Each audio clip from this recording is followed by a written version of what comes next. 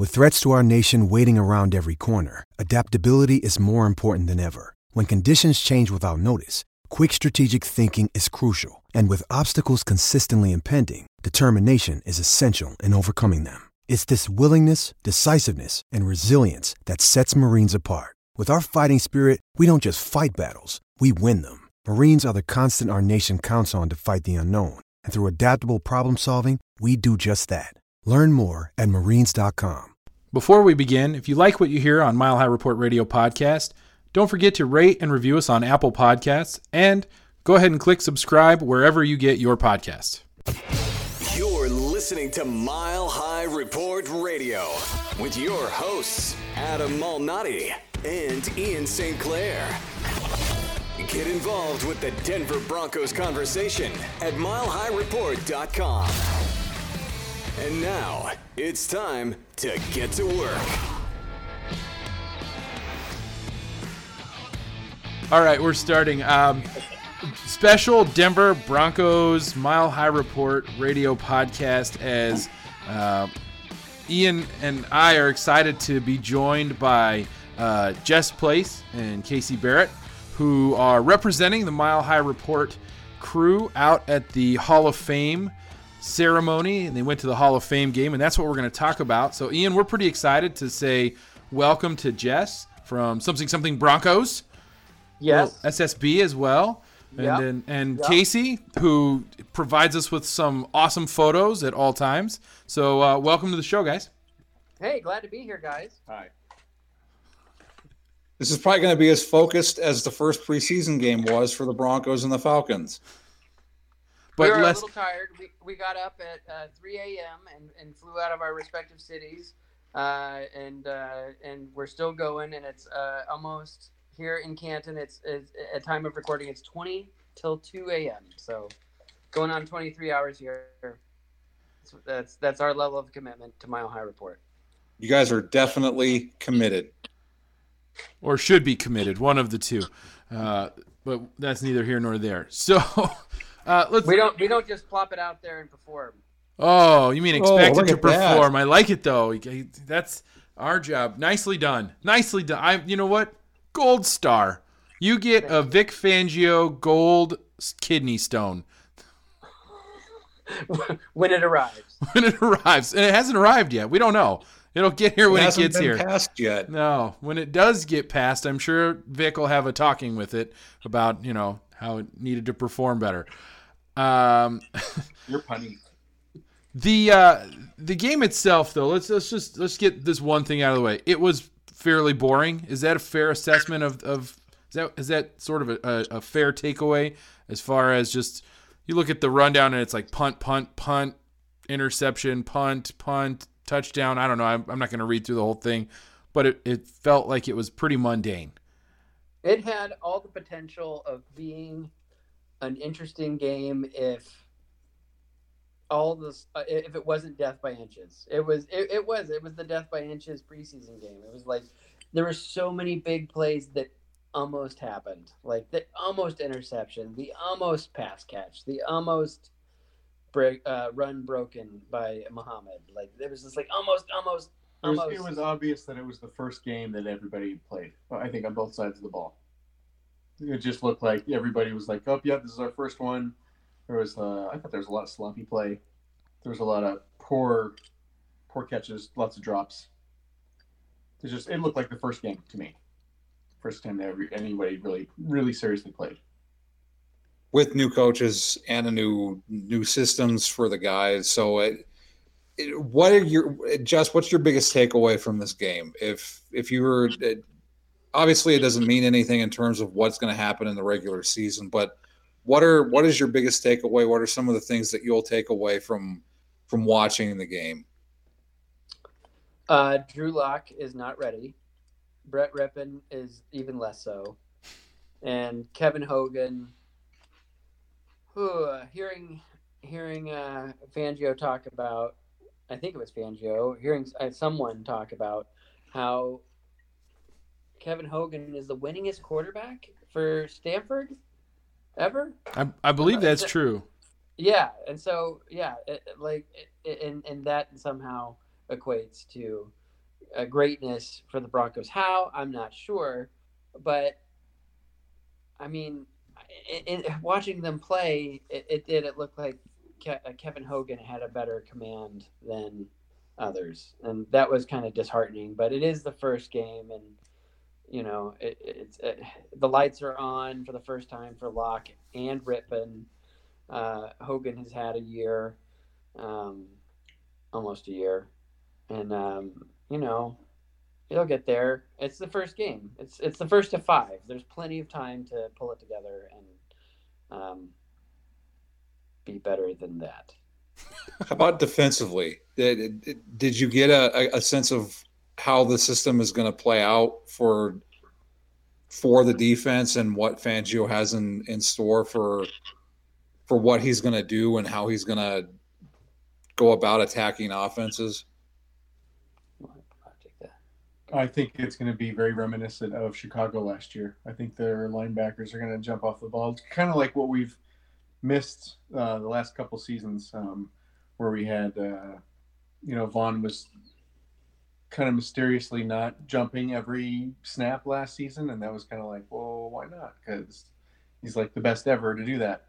And tonight with Holland and Reed, they did a lot of that tonight. They were both jumping off the line very quick. Quarterbacks had 3.5 seconds to get rid of the ball.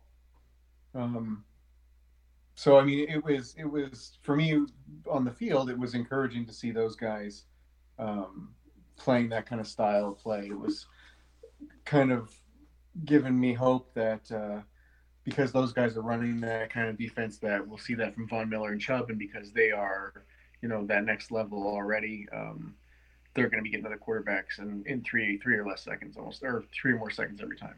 I thought that early on, what stuck with me was it looked like people were finishing their tackles. Like like last year, they would grab and then be drug all over the field, or they would break away and get 6, 7, 8, or a dozen more yards. And it seemed like early on, with like the first set that they ran out there, like they were finishing their tackles, they were driving to the ground, and it was you could tell there's something at play there, that they're like, if I believe I tweeted it, like if that type of play continues up the defensive food chain, I think we're going to be in for a real fun ride watching the defense this year. Agreed. Cool. So being at the game, cool guys. That's pretty sweet. Word. Oh, nice. I like that one. So being at the game, I'm sure you have a slightly different perspective than those of us who, got to watch it on TV. Was there, and especially hearing you say, Jess, that it was a lot of almost a catch, almost a great play, almost a big throw, almost a big, was there any play or player that sort of jumped out at you? On the last podcast, Ian and I talked about guys that pop up all the time, and I talked about Kelvin McKnight, and Ian talked about Muhammad, who I think his name popped up for sure tonight. But was there anybody else who you sort of saw that sort of caught your eye, that made you think, oh, okay, this is somebody who can translate what they're doing here with the second team, the third team, and maybe squeeze into that starting, or squeeze onto sort of the 53-man roster? Well, I went into the game. I marked my roster that they handed out with players that I wanted to look at, like specifically to like keep an eye on, and really of those people, Muhammad was one of them. I was kind of disappointed that I'm going to use the pronunciation guy here, Bosby. Bosby didn't do more. I think he had one pass breakup. Like he was on the field a lot. Yeah, he was on the field, but he not really didn't really much make a name for himself. And and Malik Reed, I mean, he's probably the biggest surprise of the night. I hadn't selected him as someone to watch, and he had a tackle for a loss and he had a sack. Yeah. And so that was good. Like, I thought that was good. Other than that, like, I'm looking at Fumagalli, Fant, Fant struggled, I thought. Like McGulley did too. He had a drop. Yeah, it's just not a good game for tight ends. Typical Broncos tight end play. Hopefully that's just indicating that it's just the first game and they'll get better at that. Yeah. Let's see. Who else? Let's see. Holland played pretty good. Holland he was on the played field well. a lot with Reed. Winfrey redeemed himself. I thought, he might actually be someone to really like rally around. I mean, when we drafted him, it was like, is he going to be the guy at CU who is kind of inconsistent and, scouts were leery of, or is he going to flourish here? And so far, I say the returns are pretty positive for Winfrey. I mean, he had the game-winning touchdown. That's pretty good. Stuck with the play. Yeah. That is big.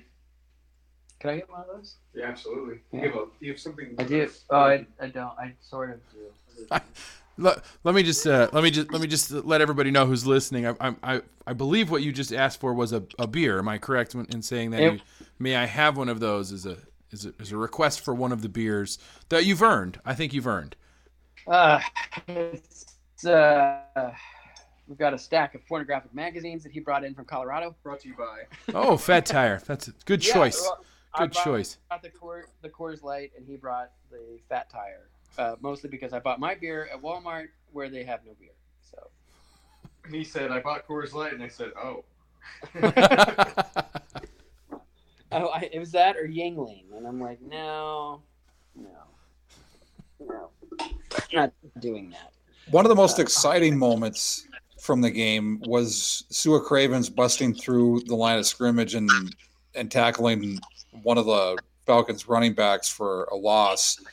And I mentioned in my winners and losers story that should have gotten Broncos fans to inch forward on their chair a little bit and be excited about what Cravens just flashed, because I think he's been doing that off and on over the course of training camp, and he'll need to do that more over the course of the preseason. But what did you guys make of that play, and was it something that anyone talked about afterwards after the game was over? No, I mean, our time after the game with Coach Fangio was pretty limited. He was the only one that gave any kind of a press conference, so there really wasn't a whole lot of discussion for anything on that. But it did remind me. I think you and I talked about it yesterday with Cravens talking about how this coaching staff is letting him kind of be the player he wants to be, instead of rather being than put into a middle linebacker position that really wasn't his forte. So as soon as he made that play, I thought about that discussion that we had. Immediately, it was like, oh yeah, he looks like that was a play that he was excited for because it was something that he wanted to be a part of. And when he got up, fired up, it immediately made me think of that discussion. Yeah. I mean, that's positive. I mean, it's so early that it's hard, but especially because they're not on the field with the starters. I mean, Cravens may be a one on the defense when the time comes, but without having Harris on the field, without having Vaughn and Chubb and Wolf. The unit, yeah. Yeah, it's tough to see what Cravens could actually do because they, offenses will have to make adjustments for a Von Miller or for a Wolf Gostis combination. They're going to make adjustments on the front five, where I think that if Cravens is allowed to do what he wants to do, then I think he'll have a lot of opportunities to make big plays. And I like Craven. I can't tell you why, but when he signed with us, I was like, yes, this is a good call. And it's the same reason why I effing hate Booker. I can't tell you why, except he can't play football. But I hate. Yeah, it's just I have a feeling about Sua Cravens. I think this is a good opportunity for him to flourish. You bring up an interesting point. The defensive backfield was sort of an area of concern for a lot of fans after the draft, after last season, and now it almost feels like, does it feel like it's crowded in the defensive backfield? If Sua Cravens is going to be good, and you've got Will Parks and Justin Simmons and Kareem Jackson and Bryce Callahan and Chris Harris Jr. obviously, and it's starting to feel like it's a little bit. It's a little full back there in the defensive backfield. Was that something that you got a sense of being at the game or having seen any of the practices or anything like that? I don't think in a negative way. I think it's that it's competition breeds success, and so I think it's with 5 preseason games and 4 to go. I think that there's going to be plenty of opportunity for those in the backfield to separate themselves from each other. Yeah, I think it's mostly going to be players' jobs to lose. I think if the guys have to worry about their mistakes, and whoever can remain the most consistent is going to be the one that gets some more playing time, or even makes the roster. Aside from the quarterbacks, what's the biggest area improvement that you want to see for the second preseason game that you didn't see tonight, Thursday night? Tight ends. Yeah, I was pleased to see that we ran a lot of bootleg tonight, more than we've seen in quite a while. And there was I don't know, maybe 3 or 4 times where our quarterbacks rolled out to make that bootleg pass, and the guy dropped it. And it's like, if it hits your hands, you got to make the catch. And those are usually going to a tight end or a running back coming out of the backfield. I caught myself thinking, I'm like, Jake Plummer make that throw. Like Jake Plummer made that throw, no problem. Like we ran that bootleg a lot more tonight.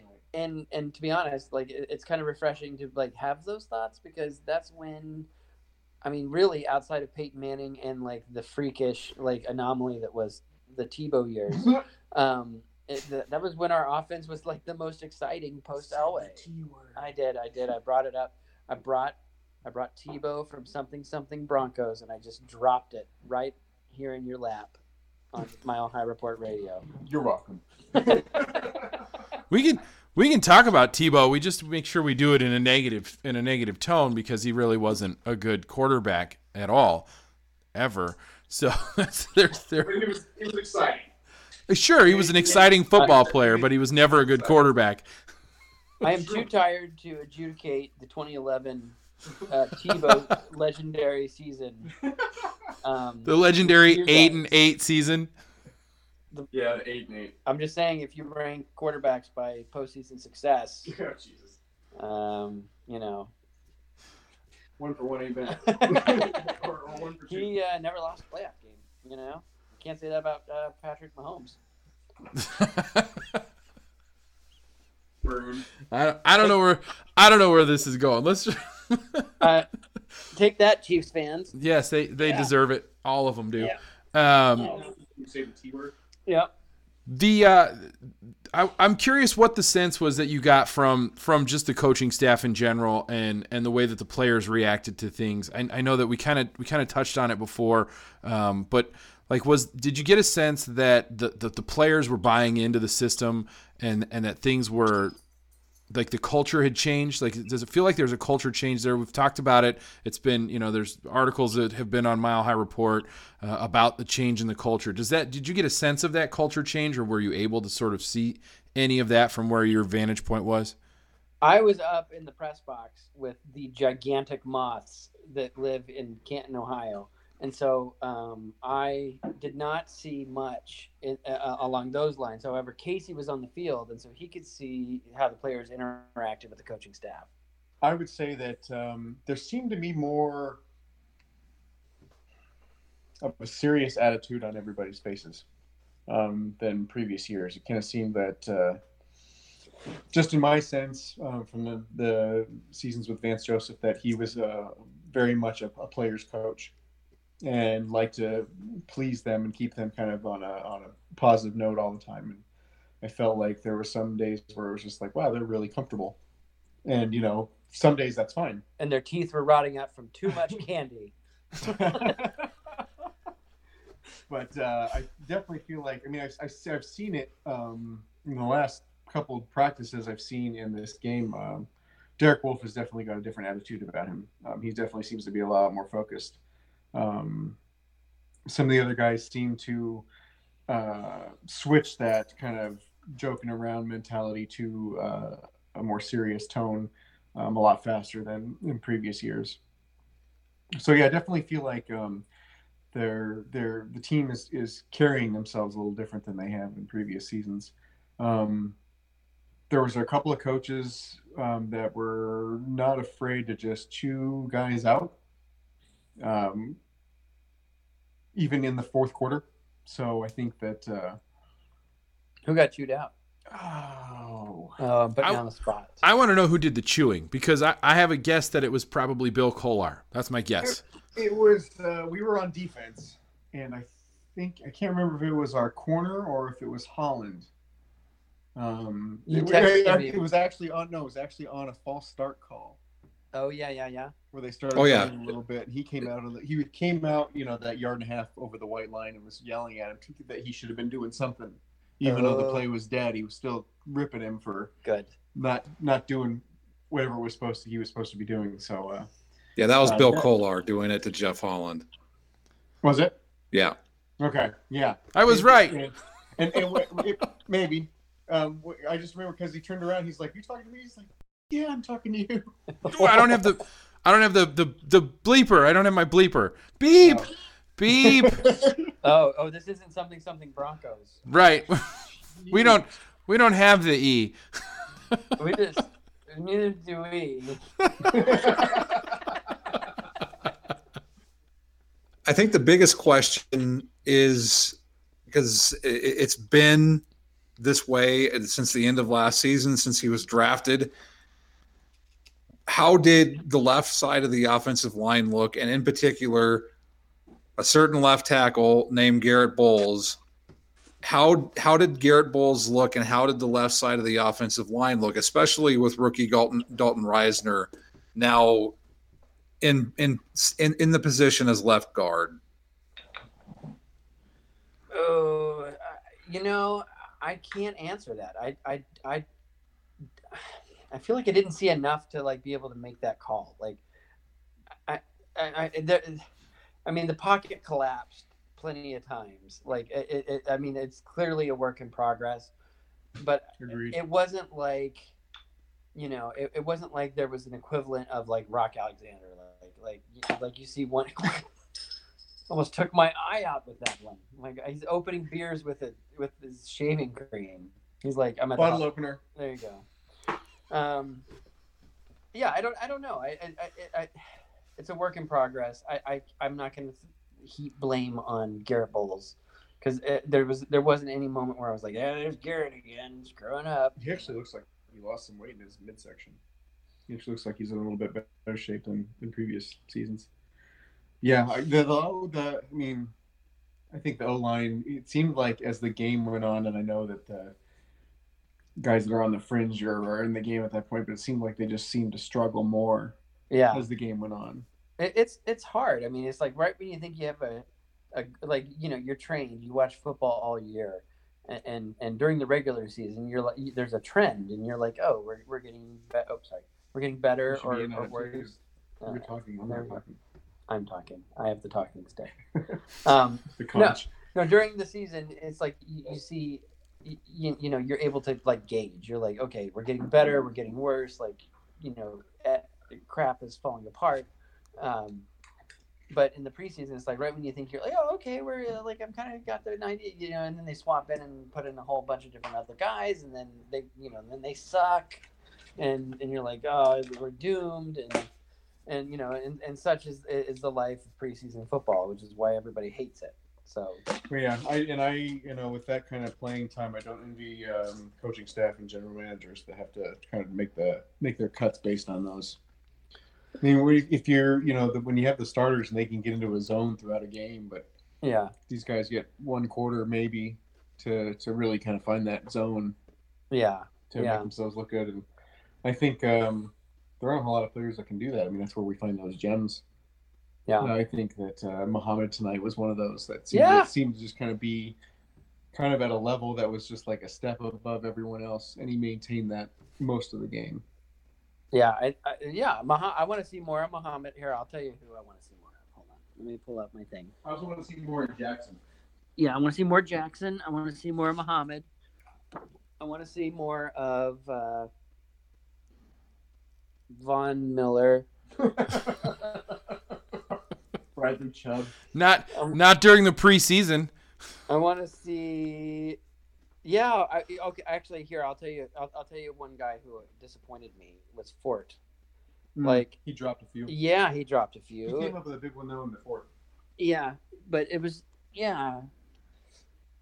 No, his second or third drop, I went, oh, he's probably not going to make the team. Like, what the hell happened? Like, later on in the game, he made one catch and was like, okay, that was partial redemption. Yeah. Fort didn't have a great game. Fant didn't have a great game. But I think our offensive scheme looked positive. I love that we ran the bootleg like a half a dozen times tonight.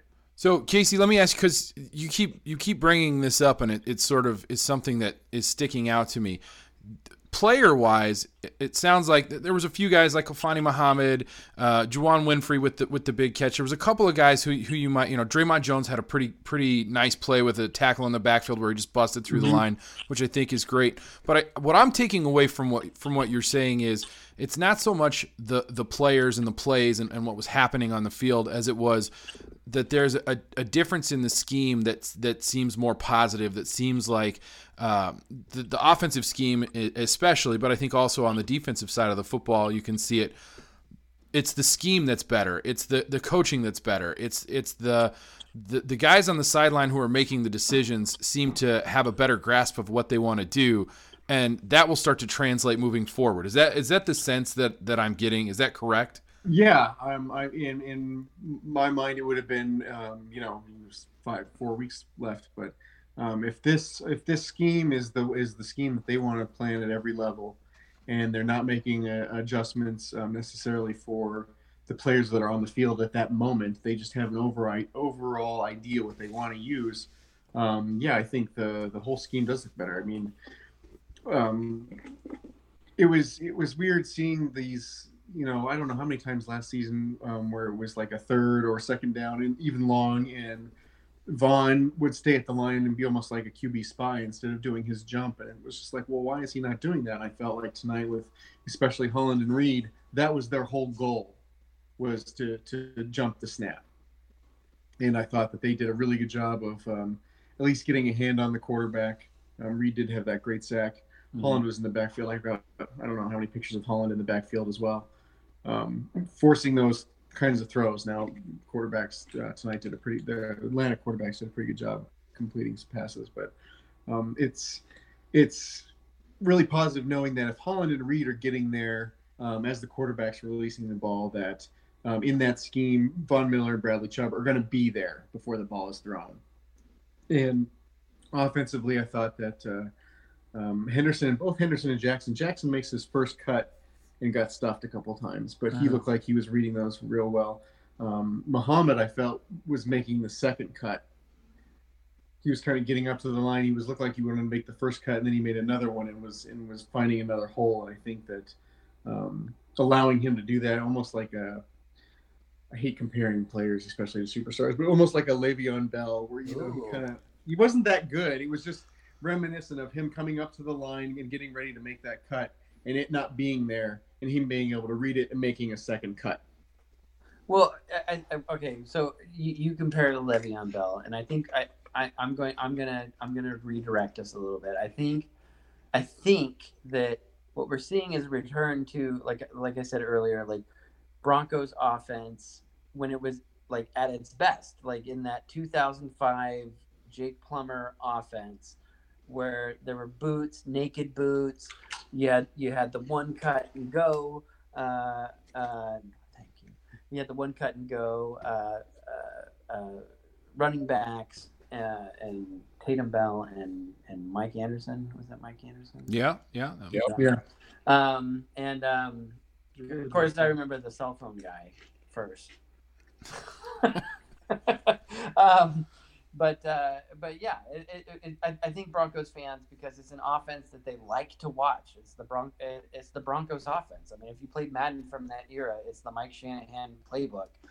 You get a first down with Jake Plummer. Yeah, just running that boot and getting to the line of scrimmage so he can start running. Yeah, almost every time. So Broncos fans are going to be a lot more tolerant of offensive mishaps because it's that offense. They've seen it work. They know, there's a belief that it will work. We could even go even farther back to like Elway to Griffith. Yeah. The short little. All Elway had to do was turn around. It's like, oh, Griffith's standing there all by himself and running towards the sideline. Here you go, and boom, 6 yards. Just a little dump. Yeah. Instead of these like painful bubble screens that have plagued us for the last 3 years. Like it's just it's a return to what we know, and I think that Broncos fans are excited to see it back. And even just because just because I don't know what I'm saying. I'm tired. I felt like with especially the use on that play with Cravens, instead of playing to an individual player's strength, it was what player can we put into the unit to make the overall unit stronger. And that goes back to what you're saying with the scheme. I mean, if you're looking at an overall scheme and saying, okay, we want to do this, we want to have guys that can jump the line tonight because Vaughn and Bradley Chubb didn't play tonight. They paired Holland and Reed up most of the game. And the rotations we did get. Who was the other guy you were watching? I gotta read it. No, the linebackers. Yeah.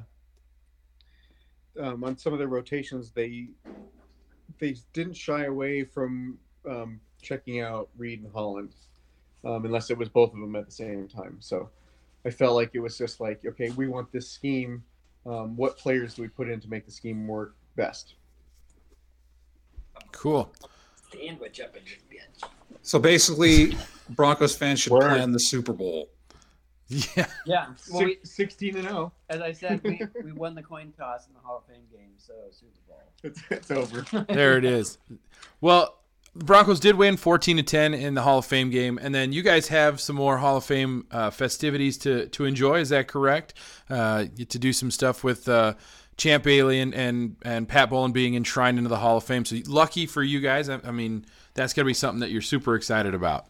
A once in a lifetime. Mm-hmm. It's a once in a lifetime opportunity. Yeah, it's tremendous. It's amazing. Well, enjoy those. We're happy the Broncos got a win. And Jess Place, Casey Barrett, thank you guys for joining us. It's been a blast. Thanks for having us. Yes, sir. You've been listening to Mile High Report Radio. Get involved in the discussion at milehighreport.com. And as always, go Broncos.